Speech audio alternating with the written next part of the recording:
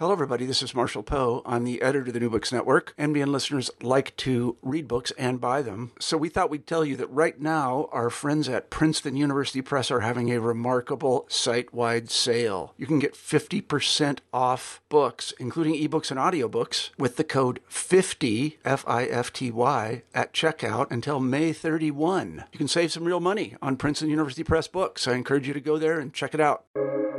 Welcome to the New Books Network.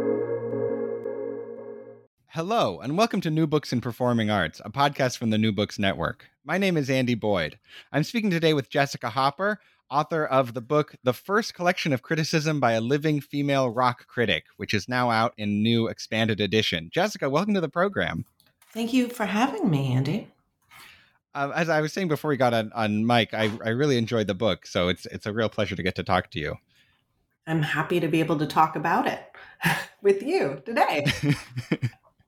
There's a sentence early on in the book that really jumped out at me where you write, "There is a void in my guts that can only be filled with songs." Have you always had such an intensely visceral relationship with music? No, I think it really developed once I got into and heard punk rock. I liked music and I listened to the radio a lot as a kid, but I didn't know about music that I could connect to, as you say, so viscerally. And so once I found music that was truly meaningful to me, both in spirit and sound, then that is really where that connection exploded. And I was about 15 when that happened.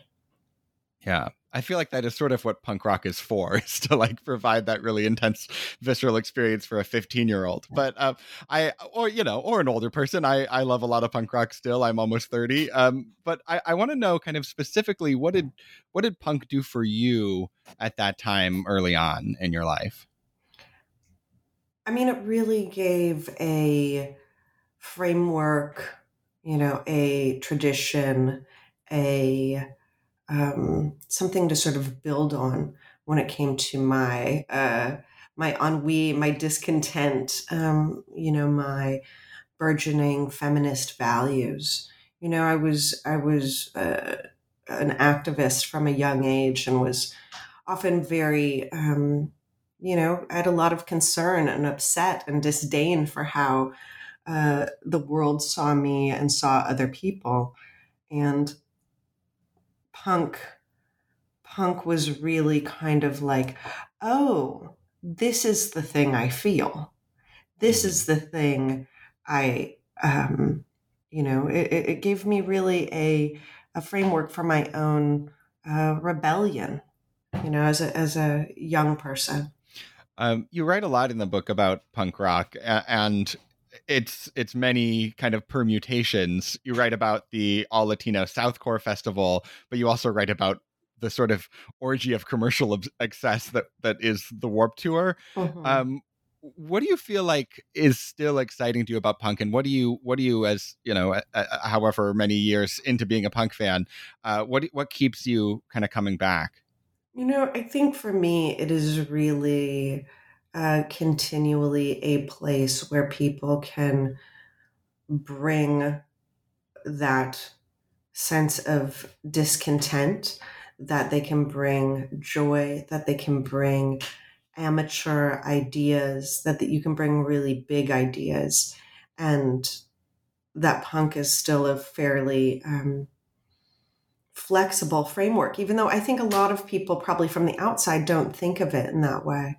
And to me, that's also, just DIY music in general, and how people can have a very direct communication about how they think or feel about themselves, their lives, the world.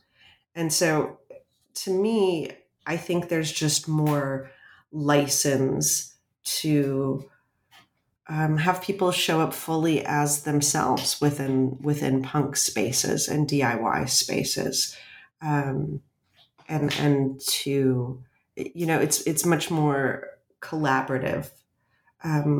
as a space generally than, more commercial music, which is really,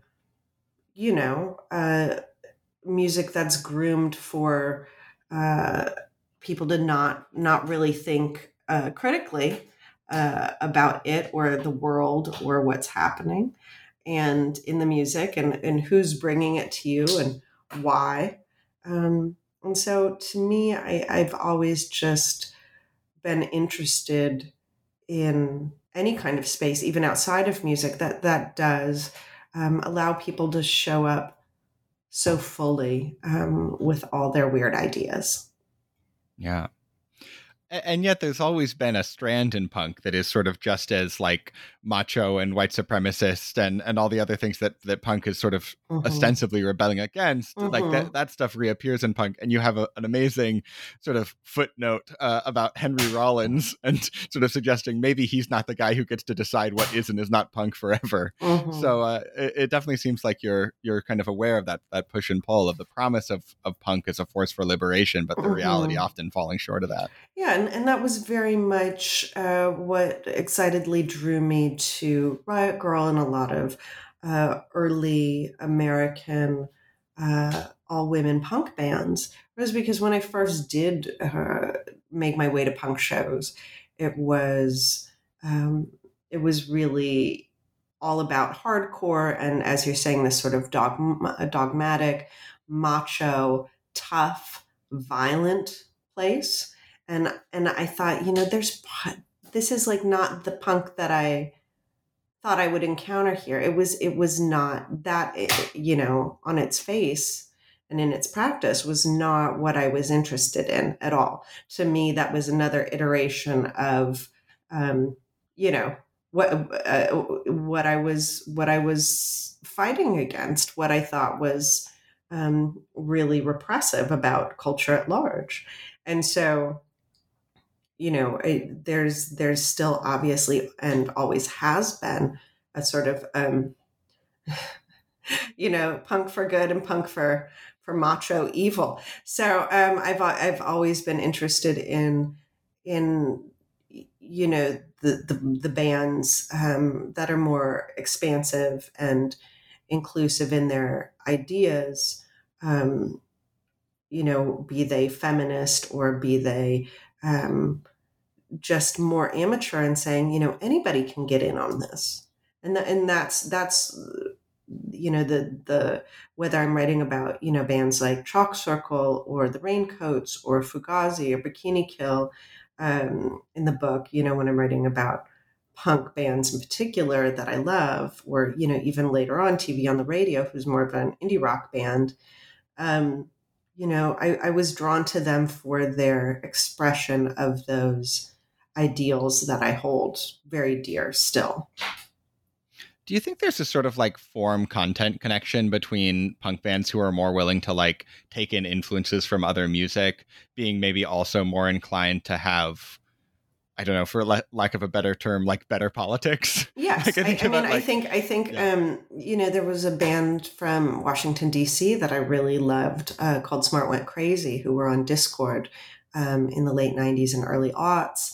And, they were a band that was influenced by Talk Talk and the Beatles, and they weren't staunch in only drawing from punk's well, and they were a band where I learned about American history from their songs. I learned who Bayard Rustin was. That there were a lot of different things that they brought to the table that were just really dynamic in that way. And what I love about that, and I agree with you about the form and function and influence, being brought in all directions, that, I'm always interested in bands that are expansive in that way, because I think it draws people in. I think that is something that, those are very much the bands that have always held my interest, is is a band that, whether it is through their, how they kind of do their personal professional politics, like Fugazi or Smart Went Crazy, or other bands that are just sonically expansive, that they give us a sense, they give their listeners a sense of what could be possible for them. They make you think about what are the limits that you're putting on your own life or your own ideas. How can I live differently? How can I conduct myself differently? How can I go deeper into these ideas that I'm curious about, or that kind of give you a more charged sense, So that's really, been something that both is reflected in my taste and also reflected in what I cover in this revised and expanded edition of the first collection. I'd love to ask you a bit about your kind of personal biography. You went to high school in Minneapolis, and I was actually born in Minneapolis. So I moved away when I was a kid, and I noticed there was like at least one lifter puller reference, which indicates that you were sort of paying attention to some extent to what was going around you in high school. How do you think Minneapolis shaped your sensibilities? Oh, that's a great question. I mean, lifter puller were very important to me. Craig Finn, who fronted that band and now fronts the Hold Steady, was my neighbor, and he was a couple years older than me. No way. And is my perhaps my oldest friend. And I actually, it's not listed in other books by the author at the beginning, but I did a small book on lifter puller that came with a. I think it was a box set or something, but it was a very long oral history, so it wasn't exactly a criticism. But I've had a long history with every band that Craig's been in, including I took the photos on the first or second lifter puller single, or pictures that I took. But the influence of Minneapolis, I mean, I think there's been a long history of great critics, great music critics that came out of City Pages, which is one of the alt weeklies, and a very sort of no BS Midwestern tenor to that writing, because it wasn't part of this. There was no major label industry. There was no, there wasn't necessarily like a way up in criticism there at that time. You wrote for City Pages, and that was sort of the peak. And so people were really, writing for the love of it, and that you could be really direct, and that was expected of you. And that criticism and writing about what was happening in the music scene was a way of participating. And that was very much something that was expected of me as a young person in that scene, to not just be a consumer, but be a participant. Because at the dawn of the 90s, there just wasn't as much, as many mechanisms or as much machination about the music industry, air quotes, industry. But if you're part of the underground, you really had to be part of it. You had to take part in it. And, a lot of the critics that I came up reading then went on to, the sort of golden era of Spin Magazine, and are now, many of them are still editors and writers. But, so it seemed, I think part of the thing is it seemed like a viable thing to do.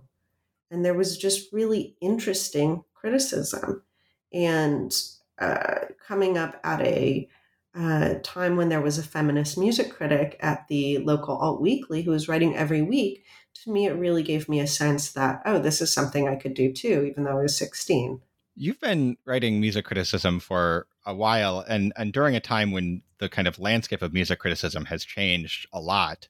How has it changed? And has that made it, I don't know, sort of harder for you to do what you do for a living, or do you feel like it's just a different path to the same to the same ending? Mm-hmm.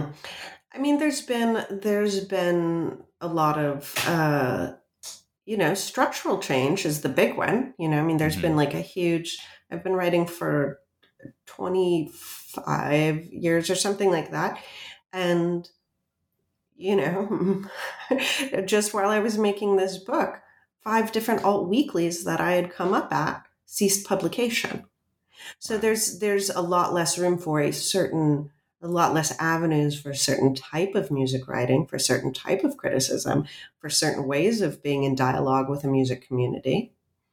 When I first started writing, there were not websites about music. Um,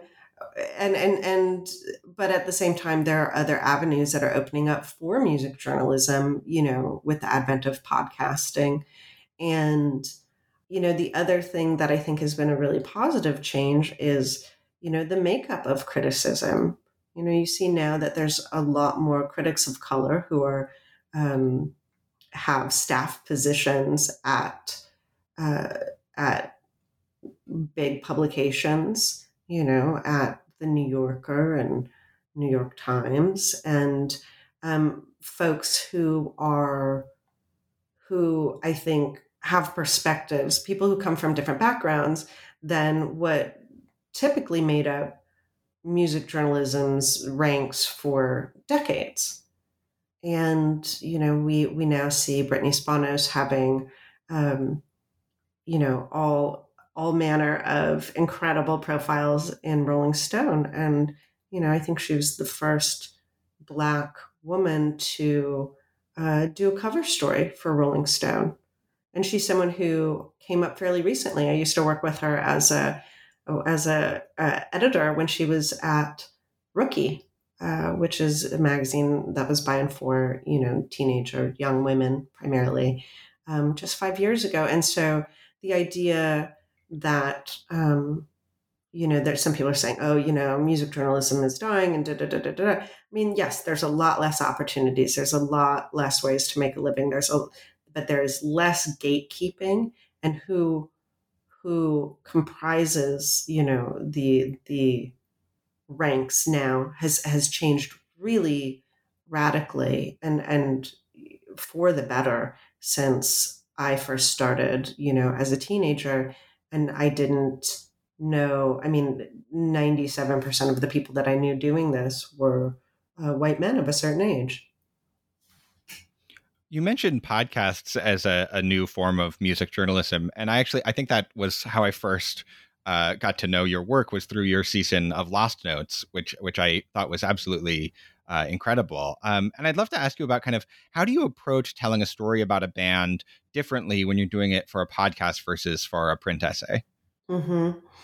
So one of the reasons that I've really been drawn to podcasting and producing music journalism in audio and documentary form is that there's just certain ways that you can immerse people in the world of a band through sound, and sometimes I think it actually serves the story better than when it's written. It's just alive in a different way, and you can give people a different kind of context and draw them into the story emotionally in ways that sometimes might be hard, particularly when you're talking about people who maybe are dead, or stories that are older, that you can show a different kind of evolution and ideas through sound, through recordings, through archival.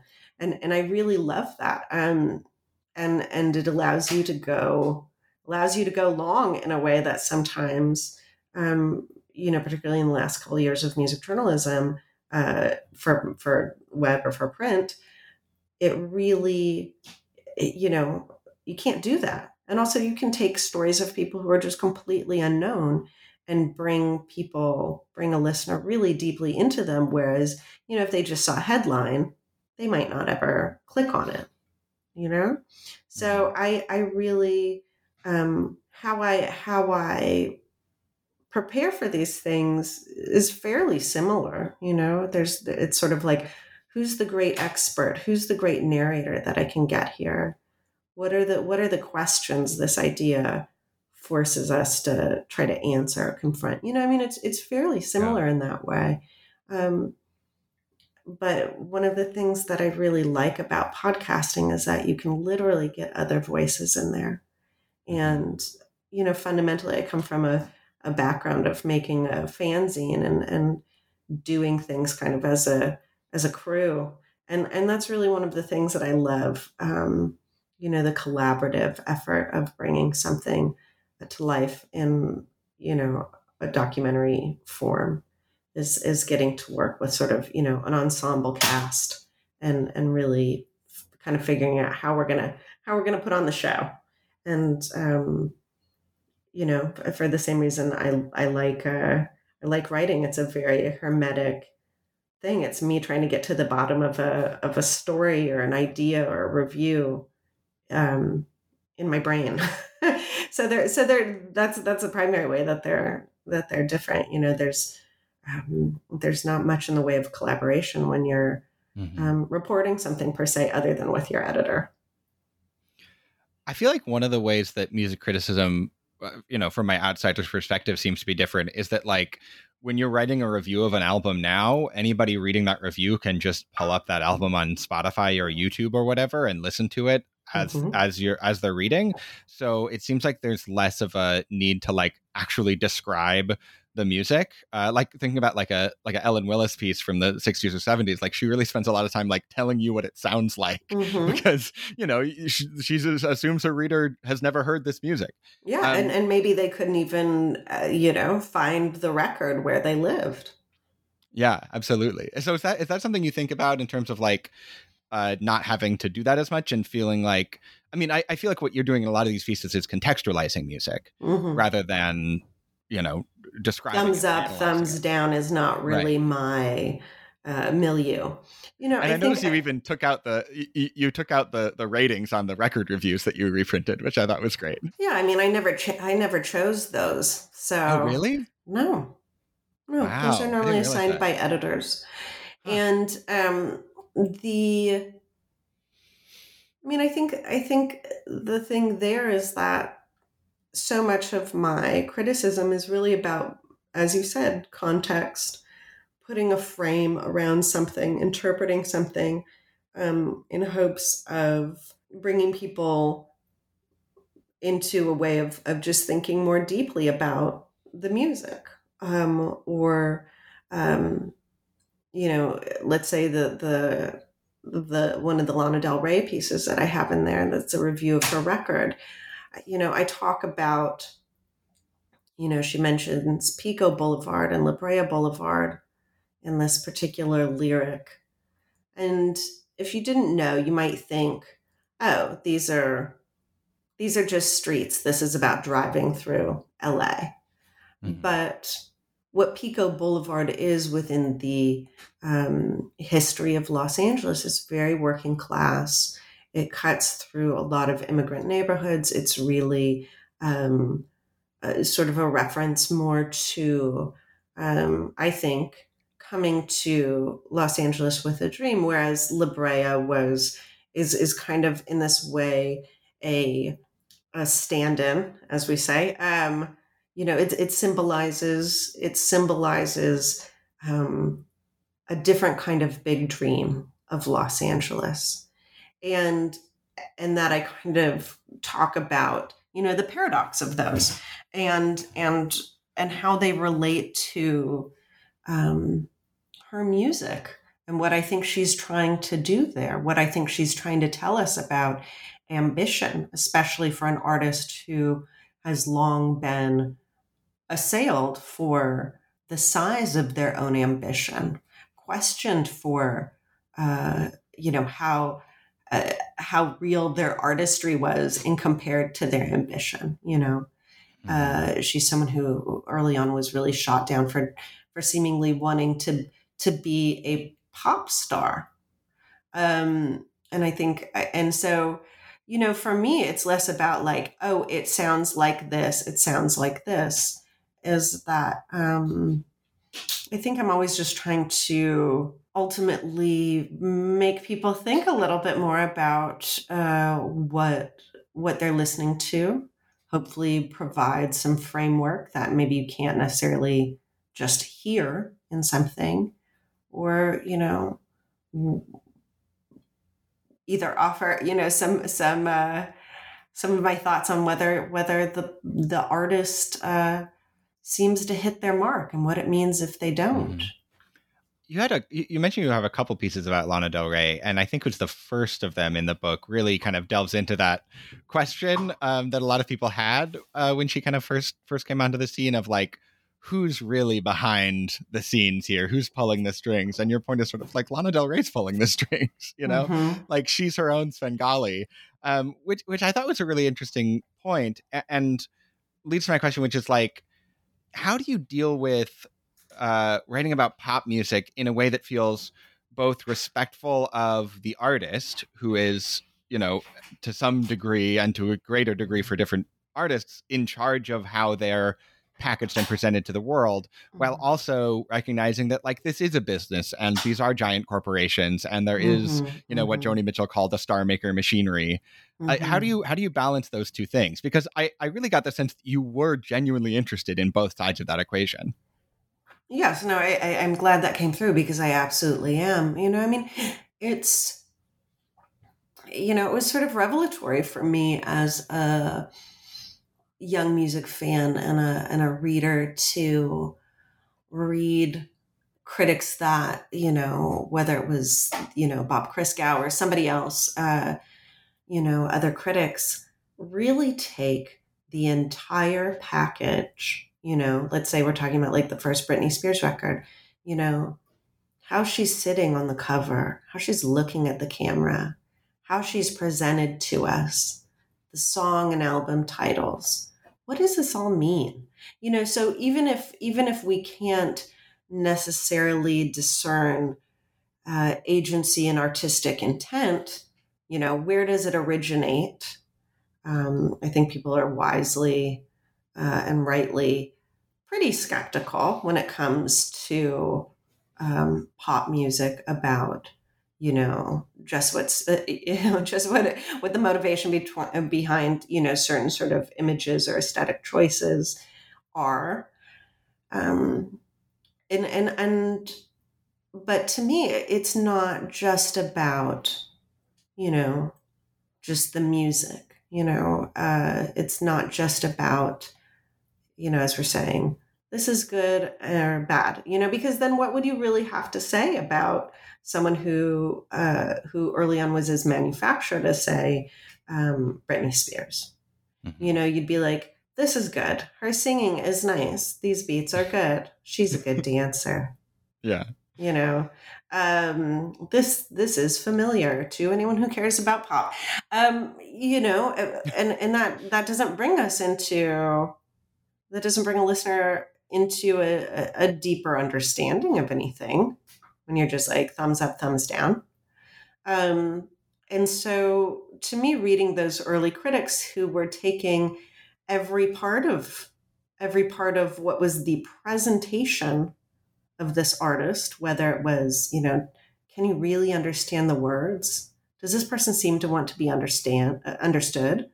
This person's coming out of a manufactured, Disney background. What does that mean?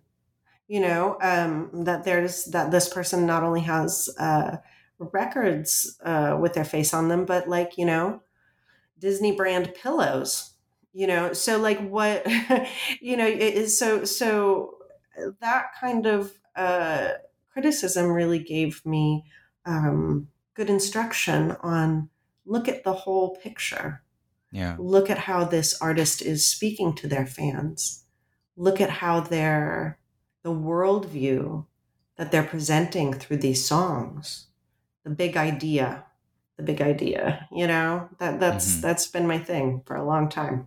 But I think that's how you, as a critic, can engage with something that's maybe in some ways so basic of a product sometimes.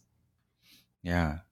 Because I mean, obviously, I don't want to like draw a direct connection between these two things, but like, obviously, the idea that Britney Spears is nothing more than a package designed to make money is recently been in the news a lot, because that is how she's been treated by the people who have been entrusted by the government to look after her well-being, right? Mm-hmm, mm-hmm. Absolutely. And I think that's a really I feel like it is very much a story that's very ripe for these times, what's Mhm. going on with her. Because I think a lot of millennial and even Gen Z um, fans in particular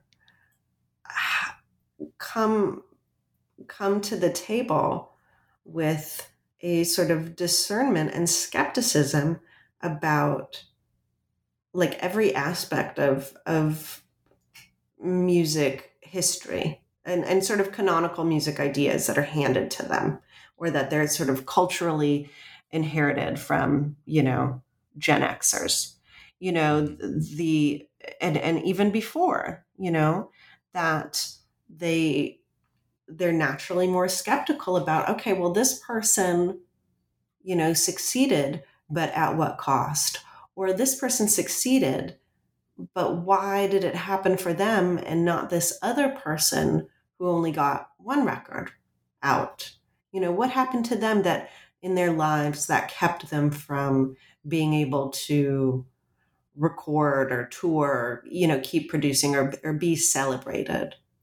And so I think these sorts of stories that are coming out is in part because there is um, that discernment, that seeking, that skepticism of a younger generation of fans, as opposed to, I'm kind of late Gen X and came up in with these ideas that were handed to me about, well, anyone who tries too hard is just problematic. That's just embarrassing, or anything that's pop music is just, suspect to a degree that you write it off, or anything that is too someone who's like, has too much ambition is gross if they want to be more Right, than right. an independent artist.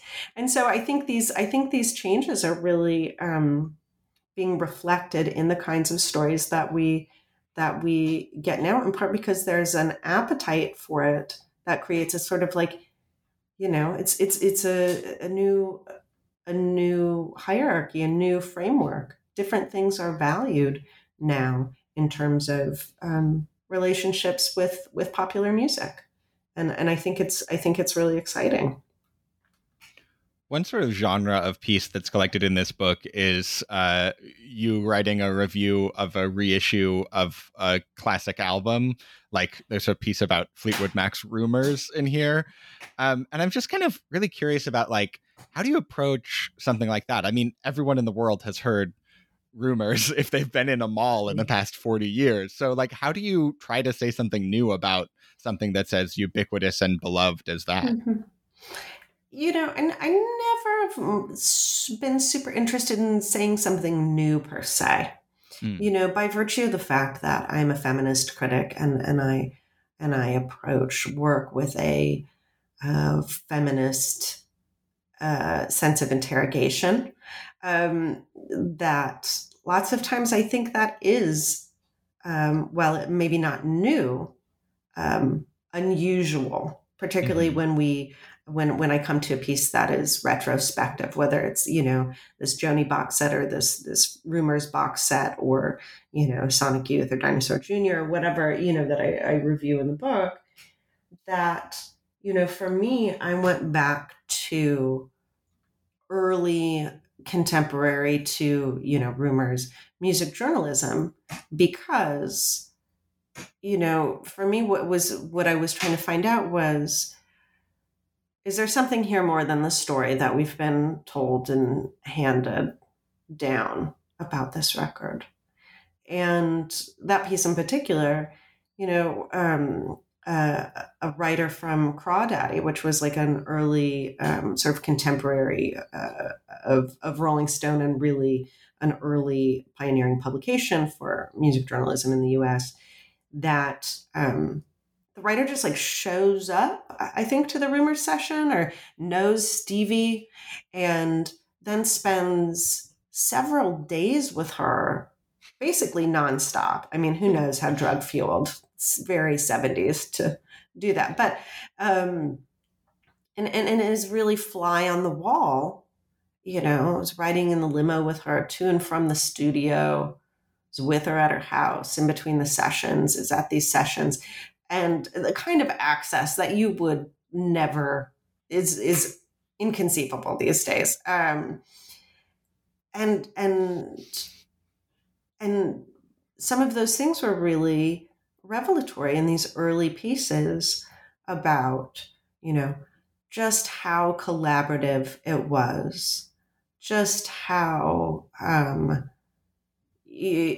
that moment, maybe they didn't really know what they had with Rumors, and how the success of their self-titled record came right in the middle of Rumors. And so they kind of got to step on the gas, and it kind of maybe fueled the excess and also the drive towards making a record that was, going to be just such a pop landmark. And so there's depending on the pieces, but I really try to go back and go, what can I discern from whatever archival material there is around this? What can we glean? And I really like doing historic pieces for that reason. There's a little bit of detective work to it. Do you like doing historic pieces more than doing pieces that are about somebody that people haven't heard of and you're sort of shining a light on them and maybe introducing people to their work? No, not per se. One of the things that grew particularly exhausting in the last, half decade of music criticism is, when you're expected to, say, cover Taylor Swift. And you think about all the different sort of iterations that her career has gone through, and that, things that she did where she got, assailed by, her fans, or assailed by, whatever, broadly music culture, or where she was reviled, or where she was, and how quickly the internet and the access that social media gives us into an artist's life, or doesn't, illuminate their motivations for something, just gives us the surfaces, how quickly that makes the ground beneath them shift. So, at one point I was approached by an editor to do a book that would, pertain to Taylor Swift. And I thought, by the time I even get to the proposal, Public Tide had changed on her, back and forth multiple times. And there was just so much, there's,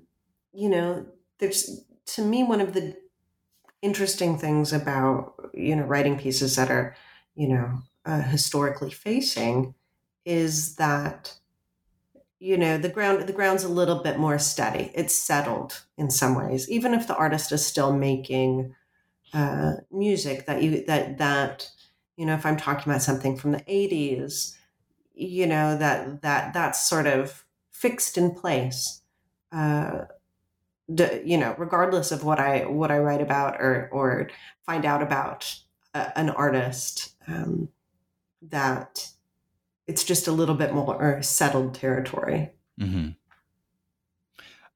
You wrote a really great piece on emo music in 2003, kind of at peak emo, looking at the pretty rampant misogyny in that music. And you tell a great anecdote of some male acquaintance of yours basically kind of accosting you and saying, if you have a problem with emo, you have a problem with all of rock music history. And you basically answer, yes, I have a problem with all of rock music history. Do you feel like that history looks different now? I mean, I'm thinking about just how many how many of the most exciting artists in indie rock music now are women. I mean, I have a friend who does a summer mixtape and always has trouble finding good songs by men to include. Do you feel like it would be like harder to write a sentence like men writing songs about women is practically the definition of rock and roll itself now in 2021? I think definitely less so. I think that is less true over time. But then again, you look at what's been happening in country music and at country radio for the last 20 years, where it is the very purposeful sort of muting and erasure of women's work. And that even though fans find and truly celebrate the women in the genre, all of the attention, budget, airtime still goes to men. So I think it depends on where you're talking about, who gets to define what. I think things have changed a lot in the last decade in terms of, how many women, particularly as solo artists, and how many queer and non-binary and trans artists are being given the opportunity to make records and really decide what their own image and marketing and ideas are, that we're getting people in a less sort of filtered and distilled form. And I think by virtue of that, yes, that does change the immediate history, but still so much of that faces the sort of institutional and canonical ideals of the music industry, the streaming industry, music media writ large. I was really shocked by the piece on country music. I mean, they even have like a specific percentage that they think country music fans will listen to women, which is like 13% of songs can be by women, which is just extraordinarily low, especially considering like I can name many. I mean, I'm not a huge country fan, but I can name many more women country artists that are making music today than men country artists. Were you surprised when you started looking at that scene more closely? No. Great answer. No. I knew that there was just because if you look at what had been happening in country since the 90s, think about who dominated country music in the 90s. It was Shania Twain and people who are huge, and Dixie Chicks, now the Chicks, a lot of different artists who really brought a new listenership into country. And so what happens when that happens is that, typically women are shut out. And that's just historically what happens, regardless of genre, is that particularly once women make something essentially big business, it gets sort of colonized by men and male artists who then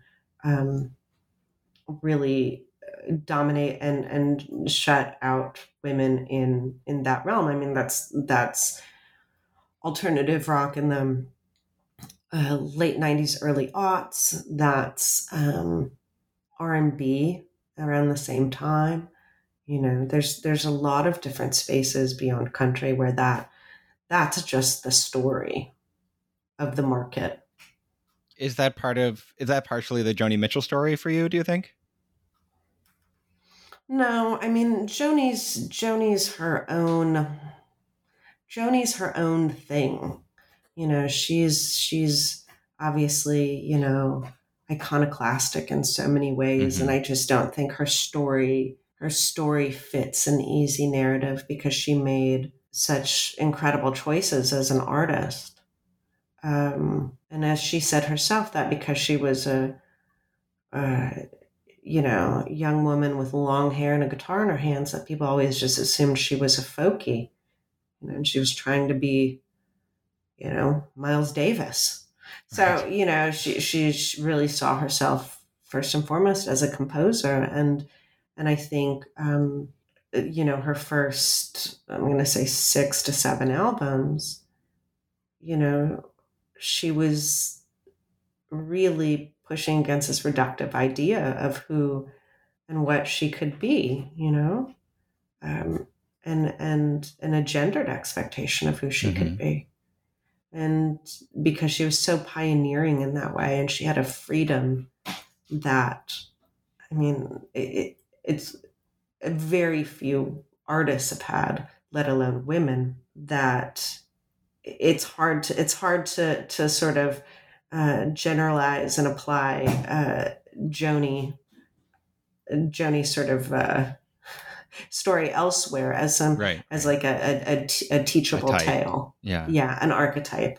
I do think there's like a degree to which, I mean, I'm not a professional music critic, but it seems like she kind of opened the door to a much more kind of introspective and personal style of songwriting that was dismissed when she did it as, she's just talking about herself now. She's not using symbolism, so it's not good anymore. But then, Bob Dylan comes out with Blood on the Tracks 3 or 4 years later, and the reception's much different. Yeah, and you can even see that to a different degree, as she has rightly, been very critical of this, is, she made these records that were pop rock, but heading towards jazz. They were sort of early fusion in a way, right? And playing with all these same folks that would play on Steely Dan records 3-4 years later. And, people at the time called her a dilettante, and they claimed that it was, they laid the successes of those records, including Court and Spark, at the feet of her band leader at the time, and said, that this was sort of Joni experimenting, and just like her success had gone to her head and she thought she could do anything. That's what they said, Hissing of Summer Lawns, mistakenly. That critically, that's how it was received. And then all those same guys, I mean, literally the exact same band right, is then backing up Steely Dan, and they're said to be masters, and so and she was like, I mean, pretty fu about all of it, rightly so. Yeah. And but also very much the same thing is that, Dylan, I think, is rightly afforded a lot of credit for changing what songwriting could be, but he wasn't a composer. He wasn't a gifted producer like Joni. He was not the vocalist like Joni. He wasn't, like you listen to the end of Hissing of Summer Lawns, Sweet Bird, there's like 300 tracks of Joni's voice where she spent 6 weeks figuring out these incredible harmonies, and then, creating this wall of her voice. And like, would you ever want to hear a wall of Bob Dylan? A wall of Bob Dylan trying to harmonize with himself? You just wouldn't. And so in some ways, I think, the reception of or the perception of Joni as a sort of master of, folk, or the female Dylan. I mean, she's really fundamentally a different artist. And as you're saying, very much endowed people to get personal in their lyrics. And at the time, people were crediting that to James Taylor, because she had been dating James Taylor around Blue, and then later Jackson Browne, and it's like, it's a real like, wait a minute, and you hear these, read these interviews with all of these people who were essentially her peers, and just saying, none of us could keep up with Joni, right. even the famed beginnings of CSNY, Crosby, Stills, Nash and Young, is, she was living with Nash, and Crosby was around all the time. And then Stephen Stills said, there's a rumor we started at Joni's house. He said, but I would never sing in front of Joni. I would be embarrassed because she was so good. And so he says, so I think we started at Mama Cass's house. So, but that, yeah, her peers just talk about how she's untouchable. Yeah. And I think she really is. And, I really,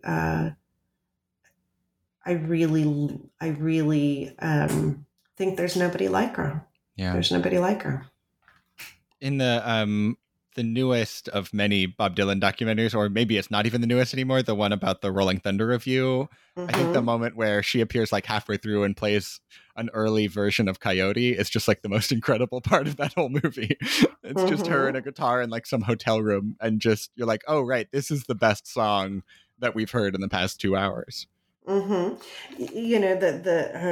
Sam Shepard book, that's sort of his reportorial diary about that. He doesn't include his affair with Joni on that tour.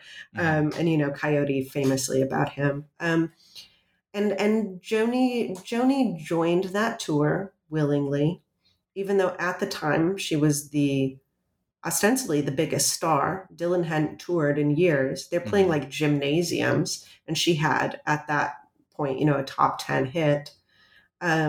She insisted on opening, or so she says. There's a lot of confusion about. I think there was a lot of drugs on that tour, and then there were also things that she talks about later, doing very purposely to flummox and frustrate Joan Baez, who I think by that point she hated. And so she was being like kind of rough and contrarian and trying to offend her all the time, and being sort of not very cooperative. But that she does talk about having to be on that tour was like a constant challenge to subvert herself around all of these men.